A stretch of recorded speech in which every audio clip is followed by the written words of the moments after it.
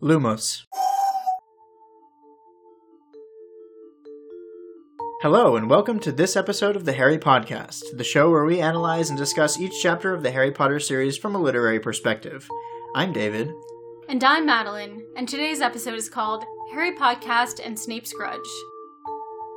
So first, we just want to start off by saying we're sorry for the delay. We know it's been a while. Right now, we're dealing with all the, global pandemic situation, as everyone is. We hope all our listeners are staying healthy and safe at home. And we will now be trying to get back into our regular every other week schedule with the show. So thank you so much. And we also want to say a big thank you because this is our 50th episode. Woo! Woo! Cheers to that. Cheers! So, a little bit of a celebration episode and, sorry for being late in the middle of this global pandemic. But we hope to give you some quality content that you can listen to while you're all bunkered down, thinking about Harry Potter in a new literary perspective way. So with that, let's get into our synopsis of the chapter. Okay, so everybody stays awake all night. The Gryffindor team, they've just won. They're really excited. At dawn, McGonagall comes in to the common room and tells them that Sirius Black has escaped again. Right, because this is right after they found Sirius Black had broken in and almost attacked Ron with a knife. So then everybody stays up all night in the common room, and McGonagall comes back and says that he escaped again. Then the next day, they rehired the fat lady and fire Sir Cadogan.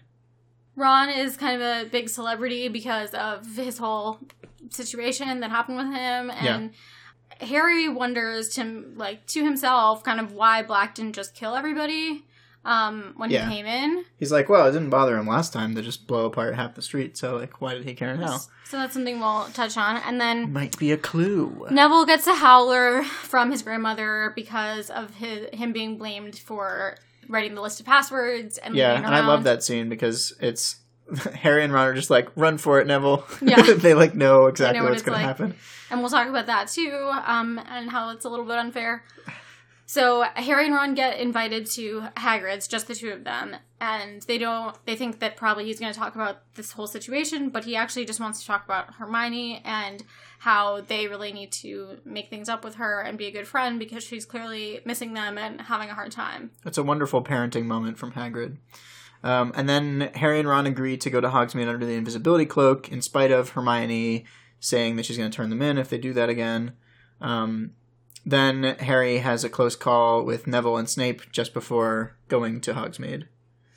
Yes, so then Harry and Ron visit the Shrieking Shack, and there's a scene where Malfoy and etc., his goons, kind of come up and taunt Ron, and Harry ends up throwing mud at Malfoy under the cloak. It's really funny, but then he trips over the cloak during this and is exposed briefly. Yeah, just his head. So Harry dashes back toward Hogwarts, leaves his cloak in the passageway, and then as soon as he comes out of the passage, he has to explain himself to Snape, who just entered the room. And so Snape immediately suspects that Harry had indeed just been in Hogsmeade, finds all of his Zonko stuff that's fresh out of the shop. Harry says, Ron gave that to me ages ago. He finds the blank map, and he's curious about what it says. When Snape tries to, use magic to get the map to, or whatever the paper is, to reveal itself, the map insults Snape personally. Which is a very funny scene. Which is very funny. Lupin then comes by to visit, and... Yeah, Snape asks Lupin to come and investigate the object. And so Lupin covers for Harry, because as we'll talk about, he obviously knows what it is, but he covers and says... he doesn't know what's going on. Clearly, he just picked up a scrap of paper. Lupin says it looks like a Zonko's product that is designed to insult whoever tries to read it. Snape says it's clearly dark magic and that he probably got it from the manufacturers directly, implying that Lupin somehow knew them or was maybe one of them. Then when Lupin and Harry leave, Lupin tells Harry that he knows what the map is. He says that he can't have it back and that the map makers would have thought it was funny to lure Harry out of the school and that that's too dangerous to do right now. Hermione then comes kind of popping out at the end and tells Harry and Ron that Buckbeak will be executed and that she's just heard. So I wanted to start out by talking a little bit about the title of this chapter. We haven't really done a deep dive into titles in the past, book or so, but I think that it's actually really interesting. This is a really good title, and it's also a little bit less, it's less a little clear. bit, more vague than some of the other ones. So it's called Snape's Grudge. So what do we think the grudge is specifically? So there's a lot of options. There's like a grudge against Harry, a grudge against James, maybe the whole group, the map makers. Yeah. What do we think this like first time reader thinks? Definitely. Here? I think the implication for a first time reader is that at first you're supposed to think that it's Harry, but then the twist is that it's actually against James. Because at some point during their discussion, Snape calls Harry just as arrogant as his father, and Harry gets really upset, and he says, I know the truth, I know that my dad saved your life, and then Snape gets, like, really quietly angry. And he's like, you don't know anything about that, like, your father would have had me killed unless he got cold feet at the last second. So, like, that's what the grudge is, I think, if you're a first-time reader. But now that we're looking back, there's a lot, like, more... There's a lot more possibilities this time around. And I think, like the one that you pointed out, Lupin, I think is another distinct possibility because we see Snape being very cold and upset towards Lupin this entire book, and we're kind of curious about why that is. And we don't yet know that Lupin was one of James's friends who was involved in the prank on Snape that almost got him killed. But the implication in this chapter, rereading it now, is that Snape does definitely seem to have a grudge against Lupin as well. Yeah, I think it's definitely tied in. Lupin is tied into this because we have seen, like you said, like how he has treated Lupin throughout this book and their interactions. And I think where specifically the word grudge kind of comes in is I think he's holding a grudge against the whole group and James and all that, but he's also like holding on to that grudge right now because he has to provide the potion for Lupin. So he has to do something for Lupin, which if he doesn't do correctly will, come back on him because they know that he, can make that potion. Yeah. And so he doesn't really have a choice at this point because that whole thing is out in the open in terms of like at least him and Dumbledore.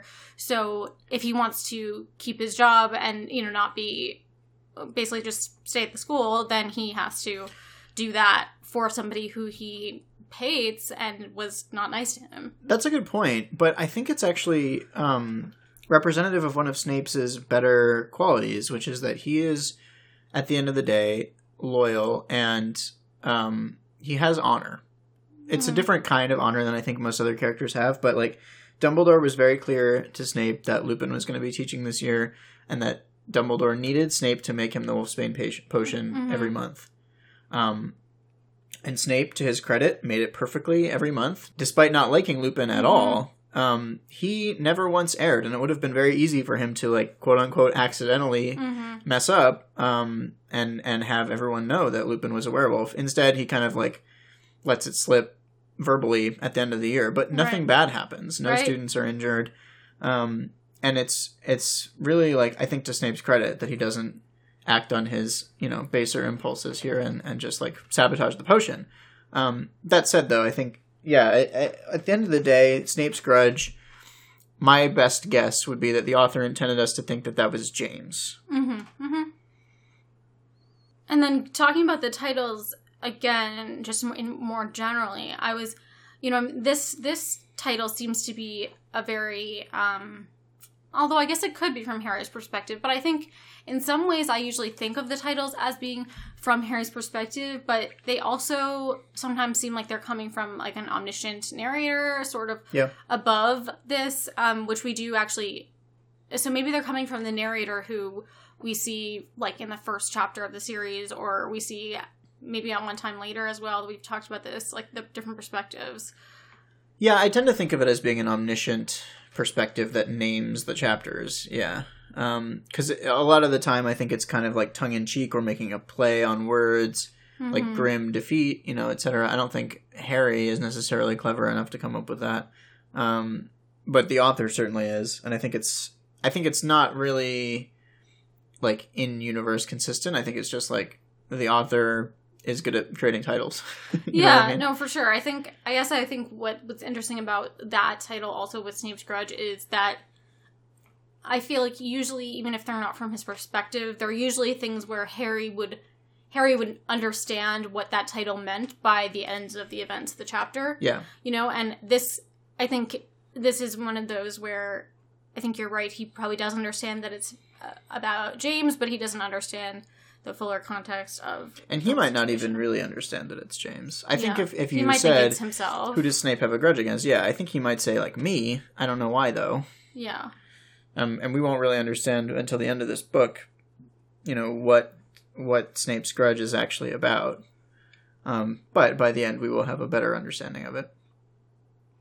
So next, let's check in with Neville, because I think this is kind of the most screen time that he gets in this book, unfortunately. Mm-hmm. And it'll be interesting to see, like, how his character has developed in the last year, really, and, like, where he's kind of at right now.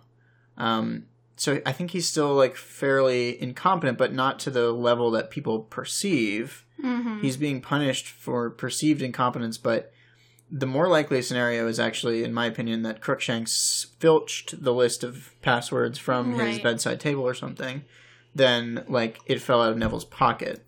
So, yeah, I mean, he's having to deal with a lot right now. He is, yeah. He's having to deal with a lot, and, I mean, that's, when you think about, like, what happens, like, that's so much to put on a kid, and to have McGonagall, you know, sort of ask that. Of course, she's also upset and trying to figure out what's going on, but for her to, like, kind of demand that he come forward and then shame him in front of everyone, right when everyone's, you know, had just been celebrating, and now they're scared, and now they're upset.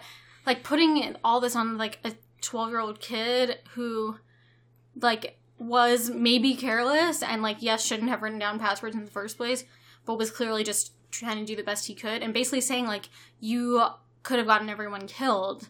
Like, that's a lot to put on someone, you know? Yeah, for sure. And just because it didn't happen, like, he's probably feeling, like, just intense guilt and, you know, shame and just really scared in general for the whole situation. So I feel bad for Neville in this moment. Definitely. I think right now we're not supposed to feel that much sympathy for him, because we're kind of supposed to be like, oh, this is all your fault. But, you know, really it wasn't, and I think by the end of the book we should probably go back and feel some retroactive sympathy for Neville.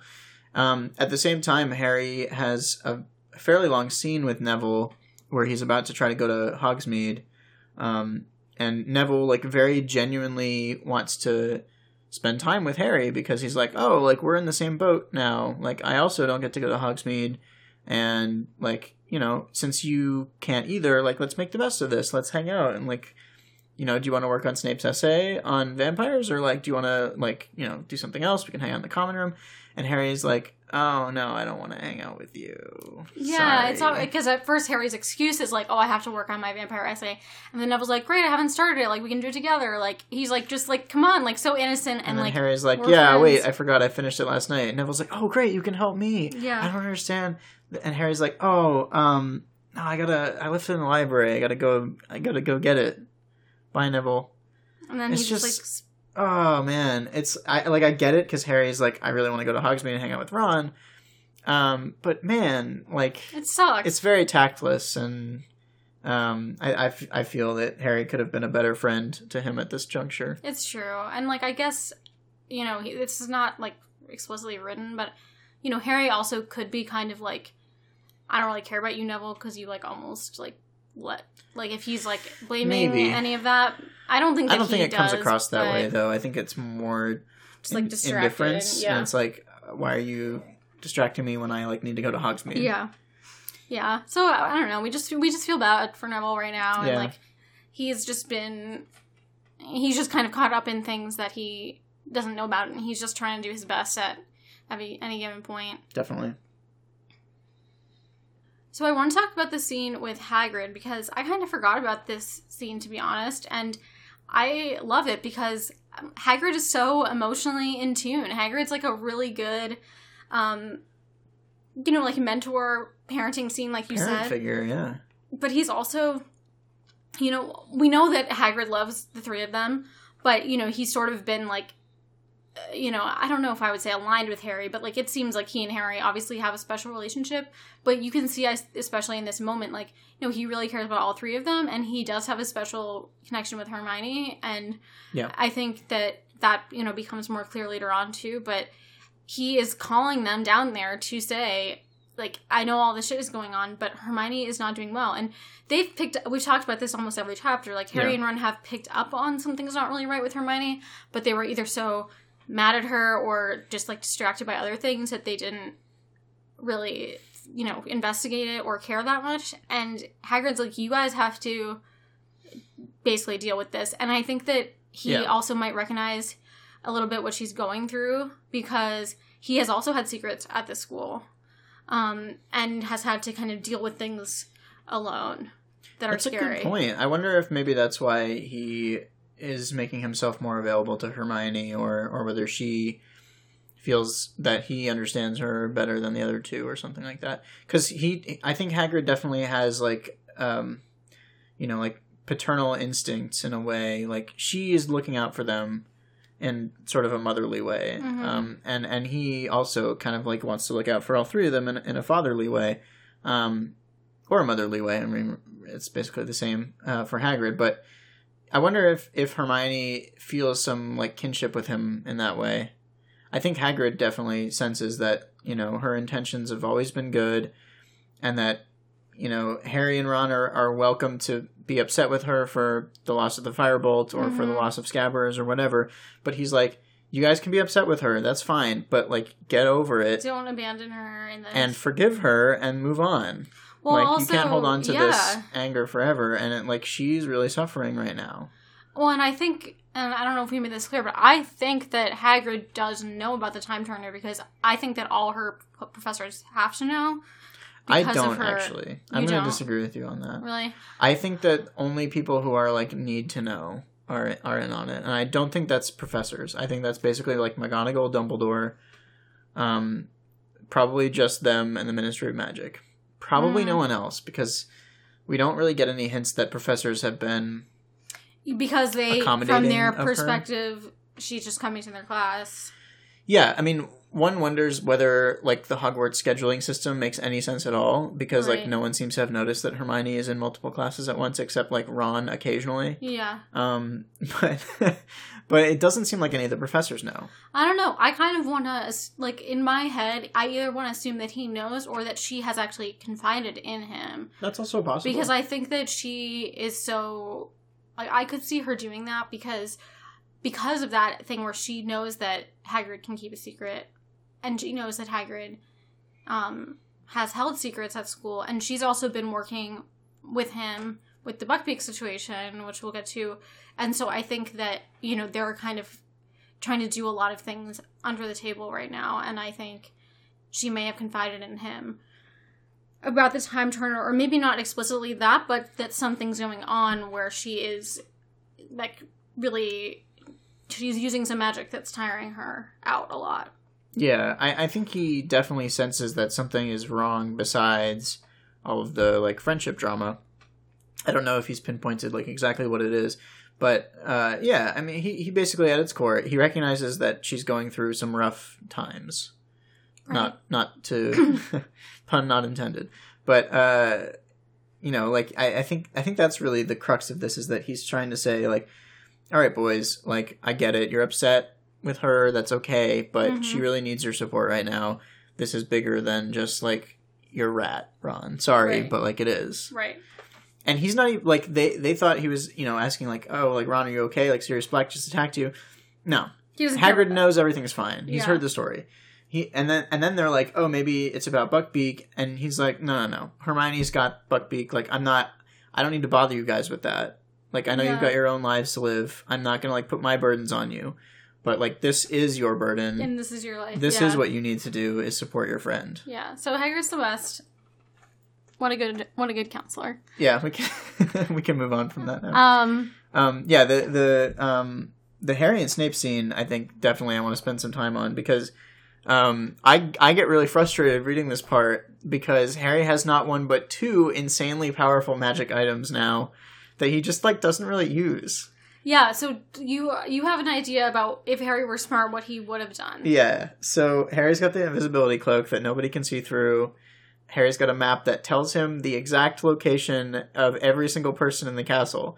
So when he's coming back to the castle, let's see, leave the cloak on, A, and then B, just like keep track of that little Severus Snape dot, and when it's nearby you, just like don't come out. And when it's not nearby you anymore, go ahead and go back up to Gryffindor Tower, feed Neville a story about, like, getting sidetracked on your way to the library or something, and then, like, wash the mud off your shoes, and then you're good. But instead, keep your cloak with you. Don't leave it in the passageway. Right, keep the cloak on the whole time until you get to the tower. Instead, Harry takes the cloak off, puts it at the bottom of the ramp, keeps the map with him, wipes it, so he does one smart thing, and then comes out right into the waiting arms of Snape, who had just seen him in that same room like 3 hours ago. And like was very suspicious about that room, right? So not a lot of good decisions being made here. I think like Harry honestly kind of deserves to lose both of those items. And the reason for that, I think, really is not just that Harry is dumb, but because Rowling needed Harry to lose access to both of those things in order for the plot to move forward, which is not the best, but... And I mean, he is obviously very, like, sort of panicked and in a stressful moment leaving the scene where he's just been, like, revealed. But I do think that in reality, hopefully he would have had a little bit more time while he's coming back to think about it. But besides how he gets there, I think that the scene is really interesting, especially because of when Lupin arrives with his behavior, because... You know, so Lupin protects Harry from Snape again, which he's done multiple times so far in this book. So that is another thing adding to the dynamic of where we can see that no matter what the Grudge exactly refers to, like, Lupin is involved because he is... If the Grudge is just about Harry, even, Lupin is clearly siding with Harry in a way that is adding to Snape's anger with him. Yeah, and if you're the reader, you're like... Wait, why? You're kind of like agreeing with Harry right now. Harry has no idea why Lupin is taking his side in this. Harry's like... There's no reason for him to. The reader should also be very confused. Like, why did Lupin just intervene on Harry's behalf? Like, clearly he's lying. And so we know that it's only because he has knowledge of the map, and that's because he knows when he knows that it has insulted Snape, that's what the paper has done. Right. He knows what it is. So that's what makes him intervene. Because he can read the paper and it says Messrs. Moody, etc. You know, and he wrote one of those insults personally. Right. So he gets that. He gets it. And he's very afraid of Snape having it. He does not want Snape to have it. Yes. He understands that eventually Snape would figure out what it was and who was responsible for making it, most likely. So he knows that in this situation he has to do two things. He has to get the map away from Snape without revealing what it is, and ideally keep Harry out of punishment as well. Right. And I think it's interesting that also what Lupin says to Harry about the map makers would have wanted you to, thought it would be fun for you to go get you out of the castle, but that's very dangerous. It's also sort of a reflection on his younger self, which I do think that he's doing kind of throughout this book and in this scene of like, of course, like he doesn't like Snape and he loves his former friends and everything, but he is also realizing like we were very stupid, we were very reckless, and at this point he also doesn't know the truth about Sirius, and he's feeling, I think, in some ways guilty for the map being out and about because he's thinking that this is dangerous and that this could have been something that Sirius either could use or that could get Harry in trouble. Right. Yeah, so I think he keeps the map for that reason, because he wants to keep an eye on whether Sirius is actually, or how Sirius is actually hitting in, etc. I also think this book is probably, at least this chapter, and definitely like all the ending chapters, for Lupin, this is kind of like a reflection on his time at school, and he's like thinking about like how stupid they all were back then, really, and like trying to grow past it. And part of the crux of the climax of this book is that whereas Lupin and Sirius can reconcile with their pasts and get over it, but Snape can't. Mm-hmm. And that's really the problem, and that's why all this, like, bad shit goes down at the end, Mm-hmm. Is that Snape can't get over his prejudice against Sirius because Sirius tried to kill him once. Mm-hmm. And that he can't get past that is the reason why he's insistent on taking Sirius in, even though the evidence now points to Peter being the culprit. Right. And we'll obviously talk a lot more about this, but I do think that there is like a tension here where I feel like for me in this book, almost more than even in the later books when there's more things revealed, makes me feel for Snape, especially on a read through of like after having read through multiple times the series. I think, yes, like we know that Snape makes a grave mistake and he probably realizes that the evidence does not point to Sirius by the end.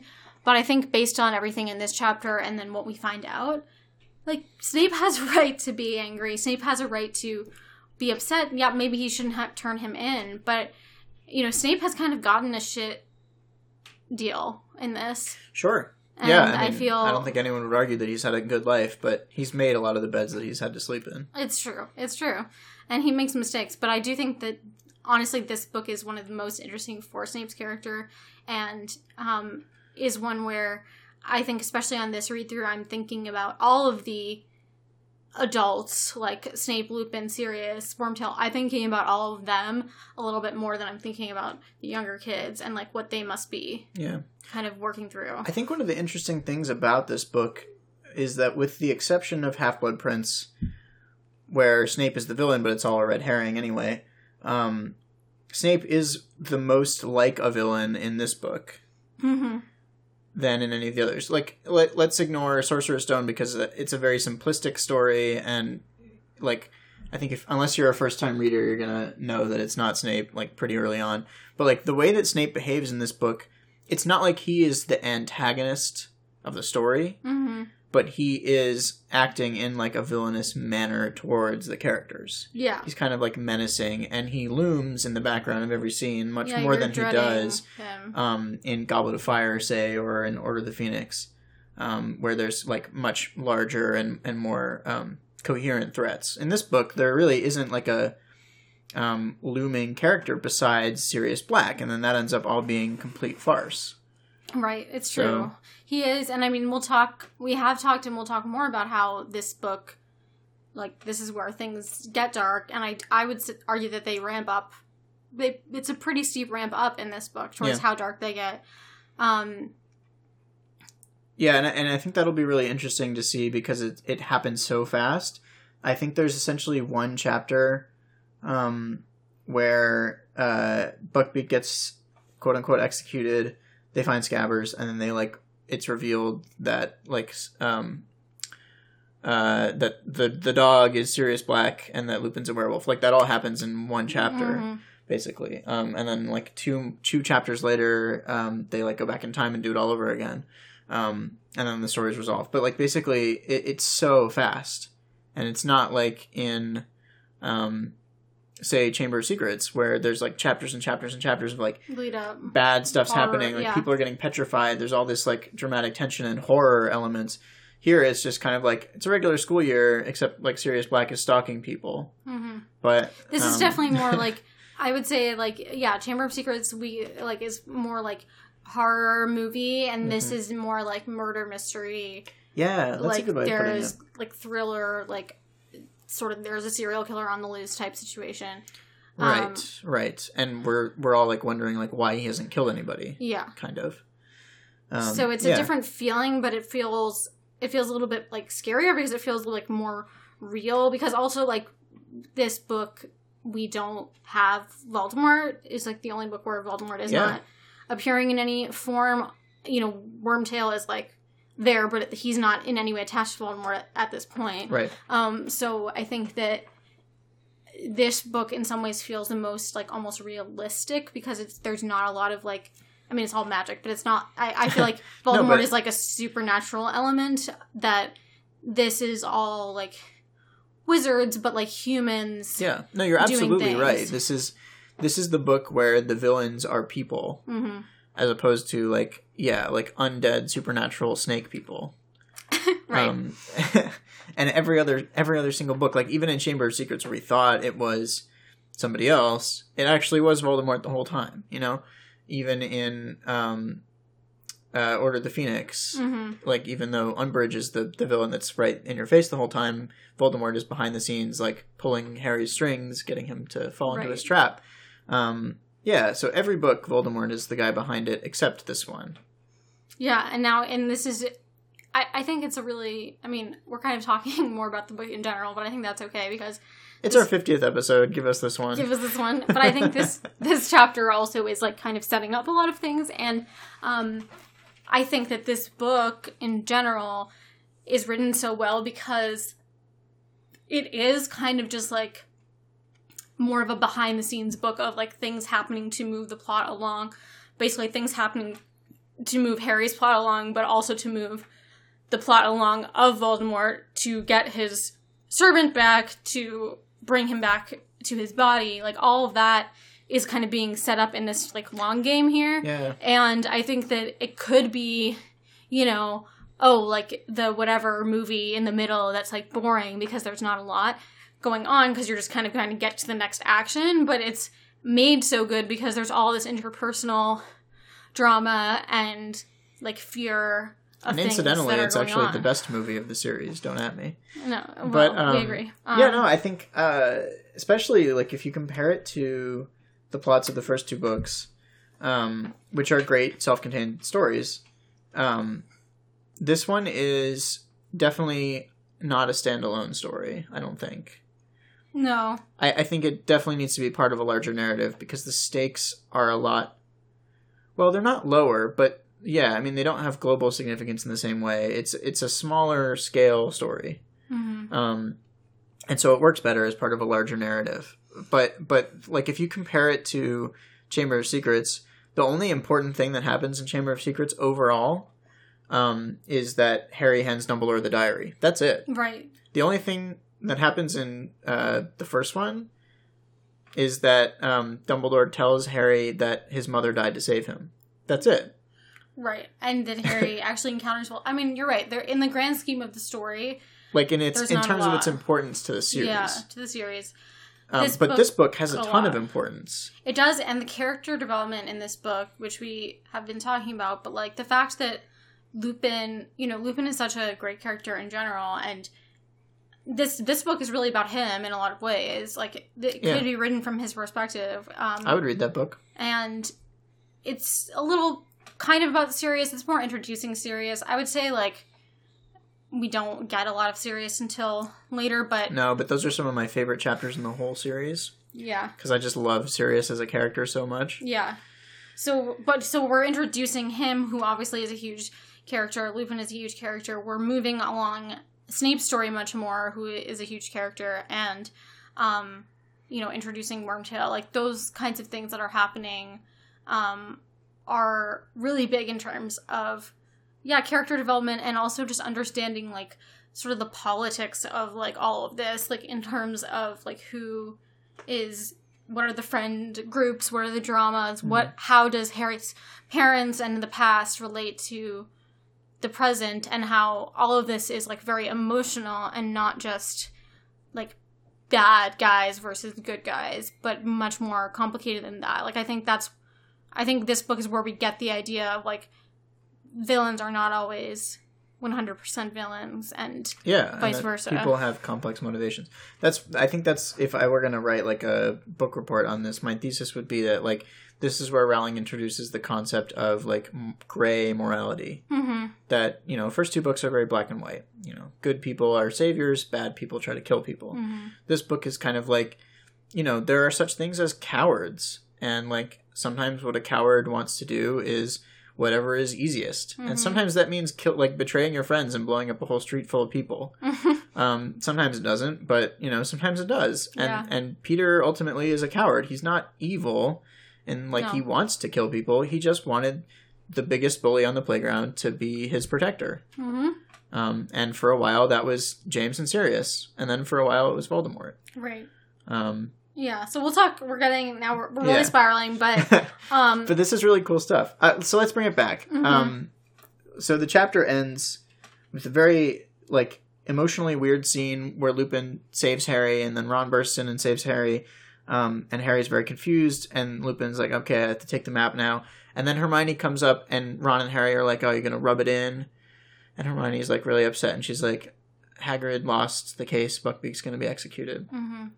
So it's like a really sharp 1-2 punch in the reader's gut. And I remember reading this for the first time and just feeling my heart wrench at seeing those words on the page. And then I immediately read the next chapter, and there's the tear-stained letter from Hagrid that he sends Hermione, and it's just heartbreaking.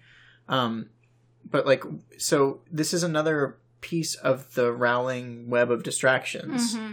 So she's trying to get us not to think about what just happened. Right. So why? What? So what is it that she's trying to get us not to think about? Well, she's trying to get us not to think about what's going on with Lupin and why he took the map, why he saved Harry. Like, basically that whole situation of, like, trying to put more of the pieces together. And that maybe he was one of the manufacturers that he was talking about, or... Yeah, because, I mean, one thing we didn't talk a ton about is, like, what do we think that Snape thinks or suspects at this point? Right. I think that he does suspect in a very vague way that Lupin knows about this or like is behind it, but I don't think that he really has any evidence at this point.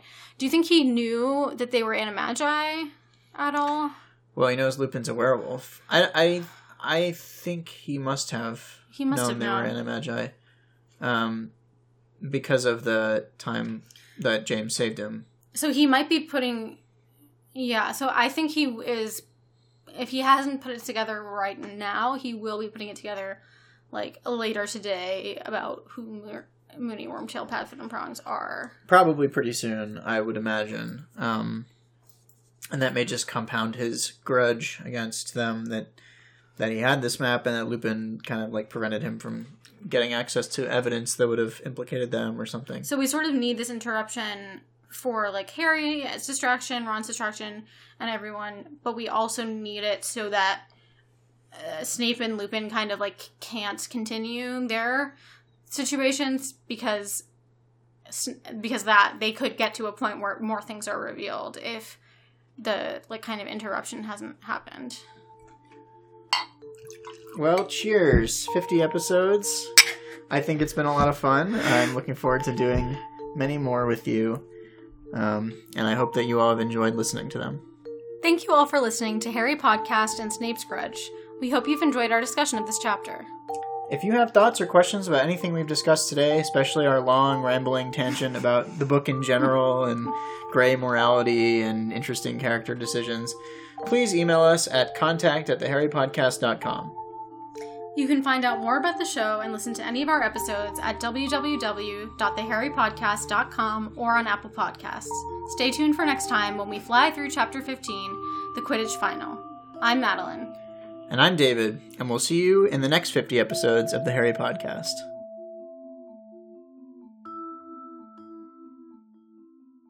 Knox.